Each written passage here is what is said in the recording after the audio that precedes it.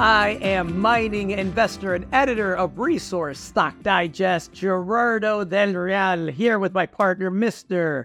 Nick Hodge, who's also an investor and the publisher of Daily Profit Cycle. This is the 234th episode of our weekly therapy session that we like to call Investing in Bizarro World. We're going to talk markets, we're going to talk uranium, we're going to talk gold, we're going to talk about what we're investing in, a couple of disappointments out there, a lot of great stuff going into September. It's conference season. My Cubs are 3 games out of first place. Life is good. Mr. Hodge, before we get into all of that, how goes you, sir? And I saw that the Cubs were making a comeback. I'm forced to follow the Mariners here because that's the local team. They were in first place for a couple of days after coming from several games back, but I think they're not in first place anymore either. It's a good week. I had an IPO from a private company I'd been holding for 2 years or so. So that's always good when you get that monetization and conversion event where it's no longer dead money, but is listed and the market can start valuing it properly, and had a takeout on the speculative side of things when I woke up this morning. So those are always nice press releases to wake up to. So good week. How are you? That's awesome. I'm fantastic. Again, I couldn't be happier with the way the Cubs are playing. We have a wild card spot in the playoffs. We're 3 games out of first place in the division. We look great all the way around defensively, pitching wise. We called some young kids up from AAA that are going to come up and lend a hand for the stretch here in August and September. So no, things are going well on the personal front. Things are going great on the business front. Really excited. I've said it all summer. For post-Labor Day in September, I think there's going to be a flurry of activity. And let's get right into it. You talked about the company that finally listed after, holding it for a couple of years. And I thought, that presents a really good opportunity to talk about private placements and why, although sometimes, and you and I are both, benefactors and victims of this because we're sitting on a lot of private deals that have taken a lot longer to go public than we wanted to. But the upside to doing that can be pretty lucrative, and patience really can be rewarded in a very profitable way. And so I don't want to get into the name if you don't want to get into the name, but I would love to get into the situation and the specific price points and the gains that you've made on 2 days of trading essentially thus far after holding it for 2 years. Because I think you were kind enough to let a buddy of mine in on that placement. I should have written a check. That sector isn't my specialty, so I did not. But congrats to you. Can you speak to the process and what the hold times are like sometimes when it takes a little bit longer, and why those are often worth it when the company executes? It's not my specialty either, Gerardo. I'm just a generalist blind squirrel stumbling into nuts over here. And it had a good share structure and good properties and people that I was familiar and comfortable with. So sometimes that trumps the commodity and the asset. I mean, they all get scores, of course. They all get weighed into the decision, but the share structure and the people and the stage at which the deal is in is very important. So it's an oil deal. It's a Canadian oil deal looking to exploit some assets via multilateral drilling, where you go down a couple of 100 meters and then you can bore out horizontally with in several different directions. And there's been some success in various Canadian oil patches over the past couple of years with that technique. And as oil has been relatively strong, in COVID and since, running to 100 and pulling back to 60 some, and now going back up to 85. So a good environment for the energy, oil plays, etc. So. Anyways, a private deal. We financed first at 10 cents. It was early in 2022 with no warrant. And then they did another round at 25 cents. And that came with a half warrant at 50 cents for 5 years. So we got the 5-year clip there. And that was a couple of months ago ahead of their current listing, which happened via, going into a capital pool company. They had their qualifying transaction, which was, merging with this oil company. So listed this week, and it's been, just over 30 cents on pretty good volume. And that's with that 10 cent and 25 cent paper being free trading. So a 3-bagger right out of the gate. And obviously that's, good to have multiples of your money. But it's nice to see, you know, that liquidity available too. You know, I keep spreadsheets, obviously. I, you know, track these investments, look at them, and we have you as well, but me too, and members of the of Hodge Family Office Private Intel. I've gone into a couple of deals in the past few years that haven't gone public for whatever reason, but mostly, you know, market conditions. We don't think the market's right. We're going to wait or whatever. And they start to add up when you can't access that money, right? Especially if, you know, part of your system or your process is turning over previous deals, you know, selling shares, taking gains off the table or whatever, to then reinvest into new deal flow as it comes across your desk. And it becomes a kink in the chain when some of those deals, stay private for longer than you had expected, and you can't access that capital, right? So good that it came public, and it comes public at a decent time. Like I said, with oil back at 80 or $85, and I did plan on talking about this company, and we can say the name. It's fine. It's Resolute Resources, it's called.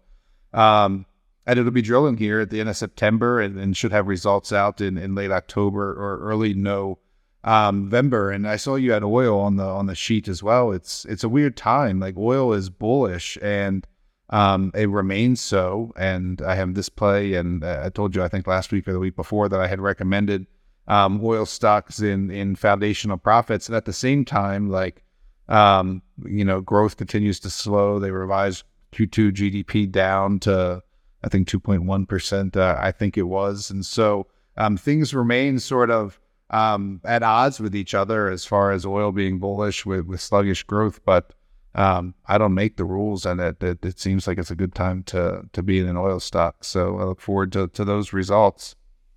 I'm looking forward to that as well. You touched on energy and you touched on oil. I think it's a good opportunity to talk about China briefly. We talked a few weeks ago, and I mentioned how, yes, there likely is, obviously has been, weakness in the Chinese economy over the past several quarters. Mainstream media is just finally starting to kind of call that out, and they're looking ahead as if the worst is yet to come.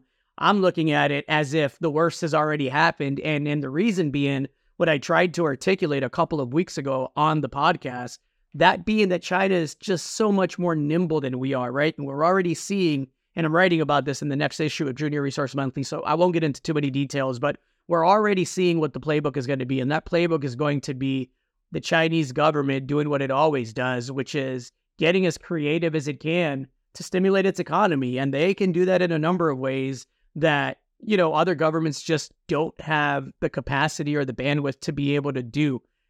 Number of options, they're firing from multiple angles.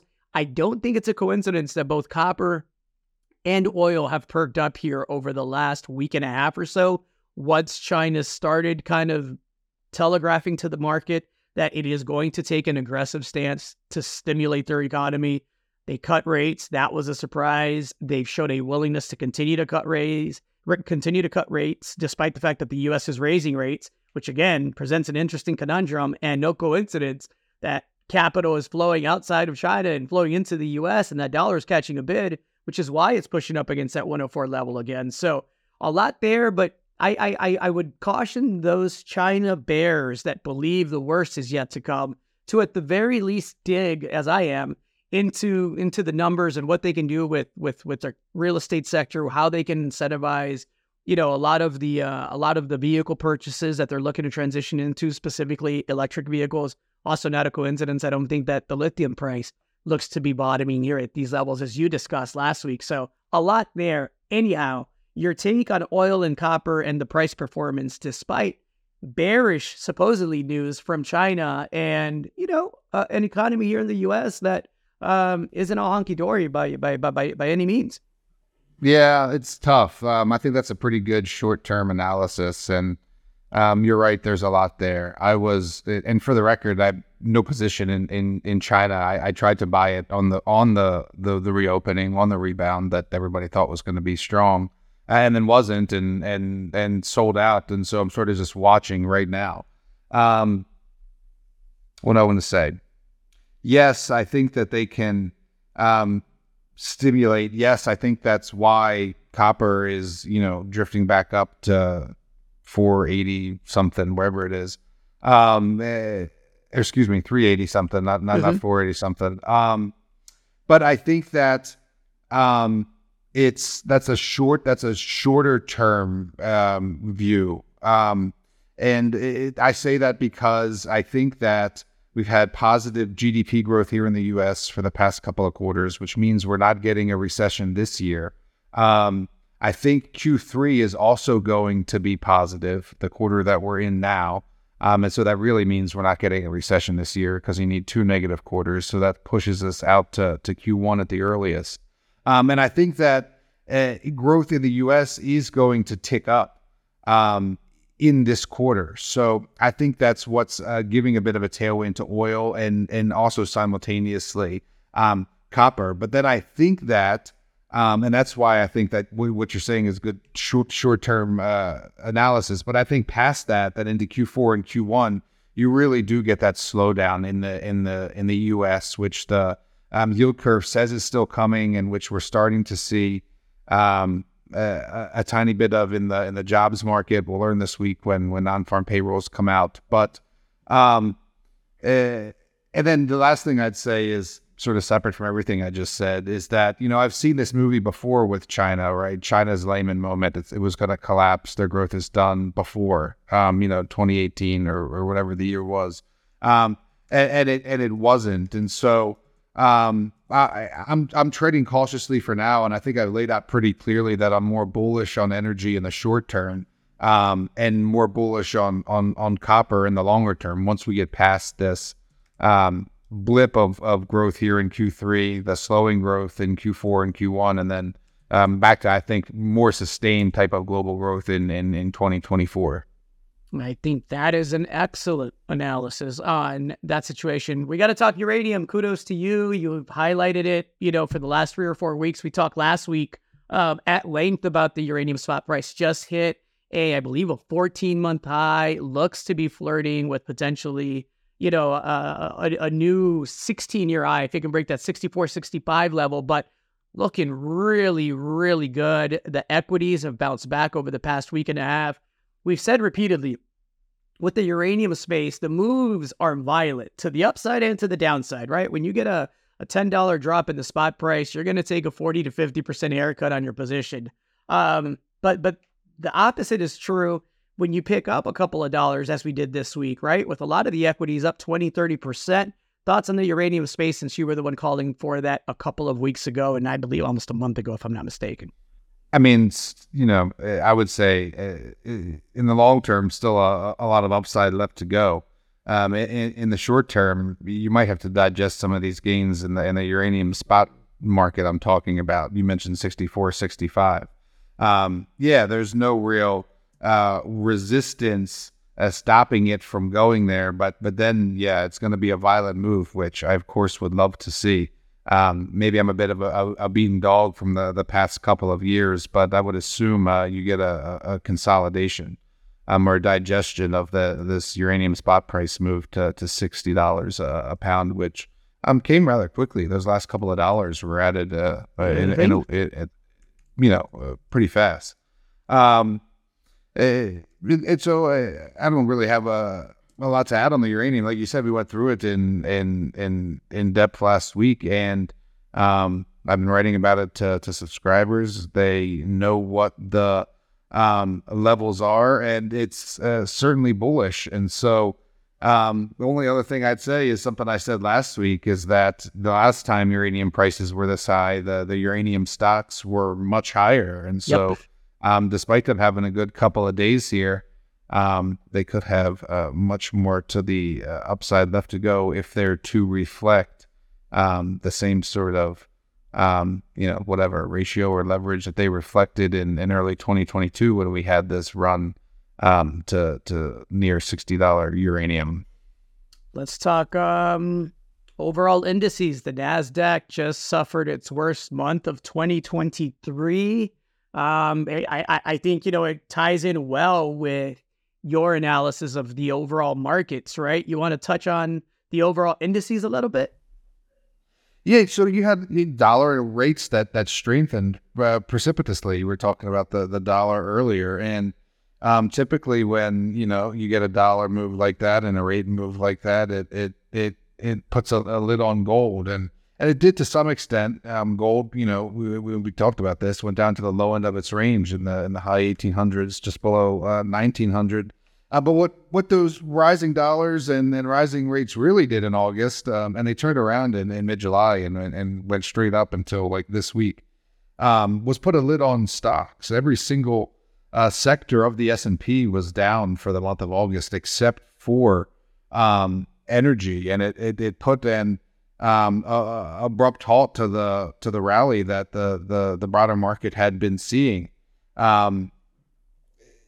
Even tech stocks, which are now looking to be decent shorts again, only being buoyed really at this point by Apple. And so it's going to be an interesting couple of months, right? Because as I say, we're sort of in this transition period where you don't get a Fed meeting in October. We're pretty sure they're not going to raise rates in September, and so the market isn't trading, Fed induced. It's sort of trading on its own merits, which aren't really good, like the underpinnings, the fundamentals, as I've been saying for well over a year now. And the reason that the bulls keep pointing to is a strong consumer, right? There was even a headline in Bloomberg this week that said credit card debt hits $1 trillion, showing the strength of the consumer, right? And so I think that strength that the consumer has been showing was borrowed. It was put on the credit card, and now those bills are coming due. And as I mentioned in this podcast before, delinquency rates are ticking up, not just on mortgages, but not just on credit cards, but on mortgages as well. And so, if the consumer was the one buoying the scant GDP, I should add, the 2% GDP growth that we had. And the third quarter is going to be their last hurrah before payments come due again on student loans, et cetera. That I'm not sure what the next thing is that's going to keep the stock market up, right? Because we know that earnings aren't great. We know that industrials and manufacturing aren't great. We know that business owner sentiment isn't great. And so you've got sort of new housing, and you've got sort of the consumer still standing. And if the consumer goes away, then I think that portends a return to the bear market for the broader indices. I like it. Spot on again. You want to talk gold technicals again in the face of a higher dollar, a strong dollar, holding up really, really well. It hasn't done much of anything different than what it did last week, but I was impressed last week that it held up as well as it did, right at the 1940 level. Looks beautiful, beautiful technically to me. I fear I'm a broken record, but same. What else to say, right? But I'll spin it a little bit. So I've been saying to buy the dips in gold, right? And the dips in gold are to 1875, just below 1900, and the rips in gold are to 1950 to 1980, something like that. What I did this week was sell some gold, because if you are going to buy the dips, the only way to monetize that is to sell the rips. And I think we might be a bit range bound more than we already are because of this back and forth from the Fed, right? Like I think the inflation is reinflating. We talked about oil at $80 or $85. Like that's going to start to show back up in the CPI, right? Yep. And then Jerome is going to be like, oh no, like we're not letting this going to get away from us. We're going to hike again in November. And that's why there's scant chance of a rate hike in September, but we're over a 40% chance of a rate hike now in November. And so the gold doesn't like the rate hikes, right? And so I think that, we're drifting back up to that higher end of gold's range that we've been talking about now, but it's going to get pushed back down when we start seeing these higher inflation numbers manifesting. And so that's why I took the opportunity to sell some gold. And there's a lot of ways to do that. The way I did it this week was by selling a development company. Remember a couple of months ago, I told you I was buying development companies on the dip. Artemis Gold, for example, we bought it at $4.75. It hasn't done anything but pause construction because of wildfires, and it broke out north of $6.40 this week. because of that rise in gold, right? From gold going from the low end of its range to the high end. So we sold our shares. We're not married to it. They're not going to be in production until second half of 2024. We simply use that cycle in gold, the bouncing from the low end to the high range, to get positioned in Artemis, and then to sell when there was liquidity at the high end of gold range. And so, kudos to myself if I don't say so. Myself, it was actually a similar percentage win to the psilocybin buyout, to the psychedelic stock buyout, in much shorter amount of time. And so, selling is contagious, and now I got the selling, but now I got the selling bug. But really, no, it's just taking the buy the dip and doing the other side of it, which is the harder part to do, is sell. I agree. And speaking of selling and buying and timing and fires, the way my brain works, James Bay, it's game on in James Bay, right? The fire bans have been lifted, the restrictions have been lifted. The companies that were still on pause, right? Patriot had got back to it a few weeks ago, but there were a couple of other companies in the area that were prevented from getting back to their exploration programs. Those are now active programs once again.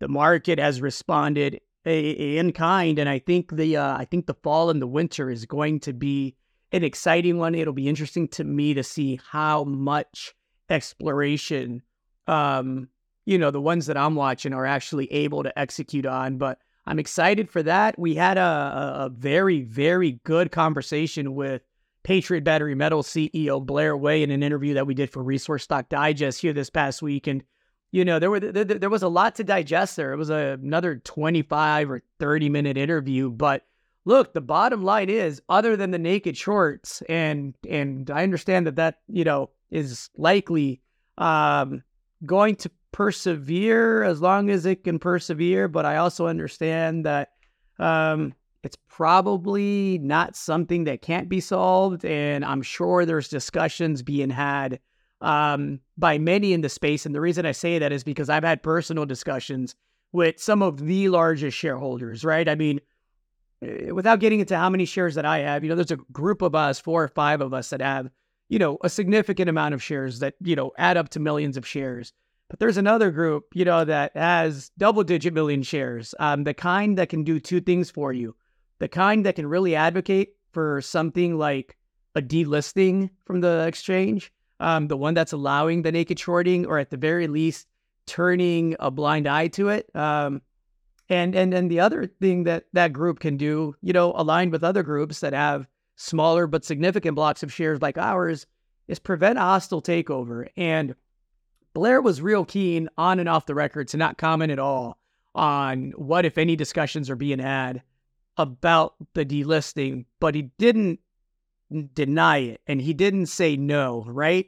He just simply, as any responsible CEO, didn't want to get into it, which I respect. The other part of the thing that really encouraged me was he was clear. You're not going to be able to come in and buy the company in a hostile takeover at $20 or at $25. It's not going to happen. And the reason it's not going to happen is because the groups that have the majority block of shares won't allow it. 1, 2, for anyone to establish a position that could facilitate, potentially a hostile takeover, you're talking a good 20 to 25 million shares. And this he said in the interview.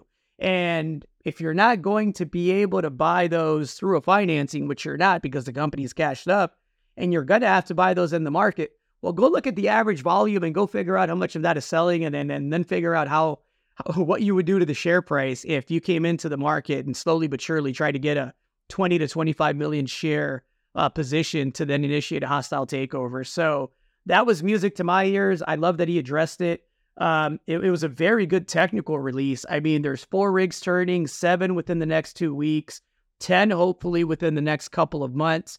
100-meter step outs at CV5 on the western side, a rig on the eastern side. CV9 appears to be their favorite target that they're going to have a rig on here in the next couple of weeks as well. And by all indications, by what Blair said publicly, it sounds to me like they're stepping out and hitting it at CV5, which, again, they've drilled 10,000 meters. They have $150 million. He wants 10 rigs by year end. We're going to have 7 within the next couple of weeks. And look, I mean, There's a lot of ways to make money in this market. You could be long, you could be short. It's full of surprises out there, folks. I'd rather be on the long side, but hey, everybody's got to show up to the arena, right? That's the new metaphor that gets kicked around. You show up to the arena and you decide how you want to do battle. I'm doing it from the long side. I'm not in a hurry to sell my shares. I'm not in a hurry to sell the bulk of my position. I know what my target is. It's the same target it's always been. Nothing less than 40. And if I have it my way, it'll be north of that. So my advice, to be absolutely clear, and my recommendation, and the major shareholders that I've spoken to, their advice is to delist. What the board thinks about that, what Blair thinks about that, I couldn't tell you. I'm not privy to it, nor will they comment on it, as they shouldn't. But I like the major shareholders' stance, and we'll see. We'll see. I think it's going to be a fun September, October. I'll say that. Well, I'm firmly in Patriots Court as a shareholder, and one with 3 kids with private school tuition to pay, and so every penny higher makes the tuition at least seem more bearable, because I haven't done a lot of selling either. So let's go Patriot. Let's go. And again, kudos to the major shareholders, right? Again, we have significant blocks of shares, but not enough to really lean on a position or a stance, right? Enough to articulate one and voice it and at least have it be heard. But it's comforting to me to know that the bigger elbows in Patriot have similar feelings and sentiments. So let's see what happens with that. Should be fun. What are you watching this week, Nick? Gosh, my kids go back to school is the main thing. We're buying some uniforms and stuff this week. Did some selling this week. I told you about Artemis. We had the psychedelic buyout, which I haven't mentioned, so I'll do so here. We've been in a company called Mindset Pharma since 2021. Really the leader in the junior space, the junior biotech space for psychedelic pharmaceuticals. Was the only one to have a partnership with a major top 10 pharmaceutical company, and that company was called Otsuka. It's a Japanese pharmaceutical company, and they happened to acquire Mindset today for it's like a 15% premium, I think, over the past 2 weeks VWAP, and like a 50% premium over the past 30 or 45 days or something. It was an $80 million deal. We made something like 45%. It's been a tough slug in that space over the past couple of years, because it gets tied in with marijuana, and marijuana has had a really tough row to hoe as it continues to languish in the Senate and Congress, with no movement from the legislative or executive branches on the deregulation or improving of the banking environment. And so shares of Mindset had gone down. They were at 50 or 60 cents and went down all the way down to as low as 16, 17, 18 cents, where we were buying them up and averaging into our position. And I was telling people I was a buyer down there, and I was in the open market because we never did a placement. Sorry, it's a long answer to what I'm watching. No, it's what I asked. It's exactly what I asked. But then, the Japanese firm just decided to buy it out. They must have been making enough progress on the family of drugs that they, licensed, that it just made sense to take them out. And so, fine, one less position in the portfolio. It's an all-cash deal, so I don't have to wait for shares, and just done with it. So I've done a bit of selling, I guess was the point I was making. Sold Artemis, sold Mindset because of the acquisition. We'll digest that for a bit. As I said, no Fed rate hike, so just going to take a breather for a second. I've got a September issue to write here, the week of Labor Day, a monthly issue. And so that's normally when the macro side of things comes into focus for me. But for now, keeping these kids in school and getting these kids back to school. And I was going to tell you about the Egyptian Zambian plane, if you want to hear about it. I mean, who wouldn't want to hear about an Egyptian Zambian plane, Nick? It involves fake gold bars, guns, millions of dollars in cash. I read this. and hundreds of bullets. Oh, so you saw it. Yes, the movie's going to be amazing, but please Right. So provide it's, the I would context for say those that aren't aware.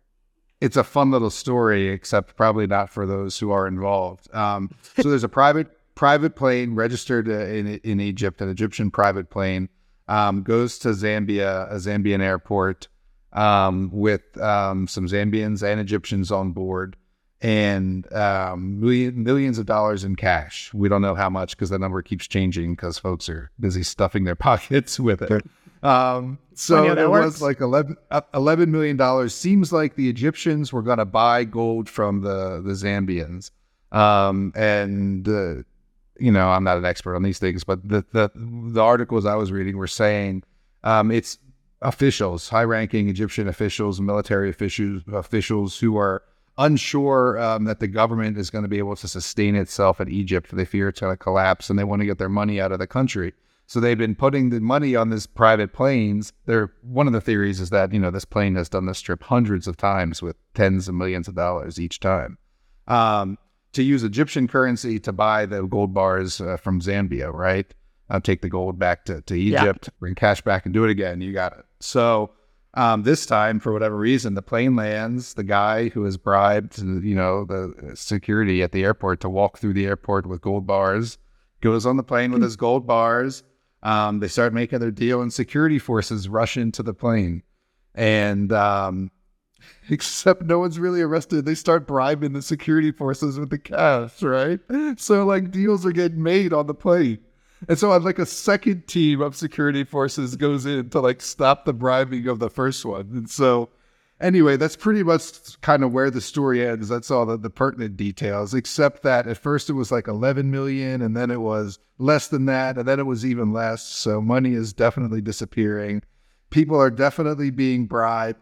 The gold bars were fake. That's the last main detail. They were copper and tin and zinc or something like that. And so just a fun little story. Like you say, there'll be a movie be made of. But in a larger sense, made me think that, the lanes people are willing to go to still use gold and cash to secure their way of life, right? And how this does play out in the real world with currency fluctuations and the strength of government and, sentiment and all that sort of stuff. So definitely cash still being smuggled on planes to buy gold, which I'm sure everyone out there knows. What a world we live in. And man, humans, why are we so predictable, man? It's one day I have my updated copy of The Fourth Turning, and so I am looking forward to digging into that. I am finishing that book that I said I needed to get done, so getting that out of the way diligently, and I can't wait to get into it. I'm supposed to remind all of you to go to dailyprofitcycle.com/subscribe to never miss the updates and market commentary, amongst other things, right? The tons of talented editors, each with their own viewpoint, each that watch different quarters of the market. All of that insight is absolutely free. It's on the house. It's not sponsor paid content. It's just our thoughts on the markets, trends that we see. And then, of course, you can go to digestpublishing.com if you're looking for some of our paid services, and you can go to Resource Stock Digest if you want sponsor-based, sponsor-paid exclusive content with, interviews with some of the best CEOs, brightest CEOs, and some that turn out to not be the best and the brightest, but that maybe have a good story on their hand and, a story worth telling that provides us a shot on goal at maybe making some money. Either way, that site, Resource Stock Digest, is a great vehicle for due diligence, and take the information and do with it what you will. Anything to add to that, Mr. Hodge? It's always a new deal right around the corner. Always a new deal right around the corner. That was the old saying in real estate: the deal of the decade comes around every month, right? And so it's how it goes. I got 3 deals in my inbox right now that I'm looking at. So anyhow, I am Gerardo Del Real. It's been a blast as always, along with Mr. Nick Hodge. This was the 234th episode of our weekly therapy session that we like to call Investing in Bizarro World. Have a great September, everyone. I think it's game on in the uranium space. I think it's game on soon in the precious metal space. I think it's game on a little bit thereafter in the copper space. And I think it's game back on with Patriot here in the next couple of weeks. We'll see. Say some words for us, Nick. Send us off. No, that's it. Have a good month, everyone. See ya. Hey there, you independent-minded investor. If you like this video, make sure to tell us so by clicking the like button below. Subscribe to our channel so you never miss another one. And share it with everyone you know on social media. You can also click the link in the description below to check out more information-packed videos just like this one. Thanks for watching.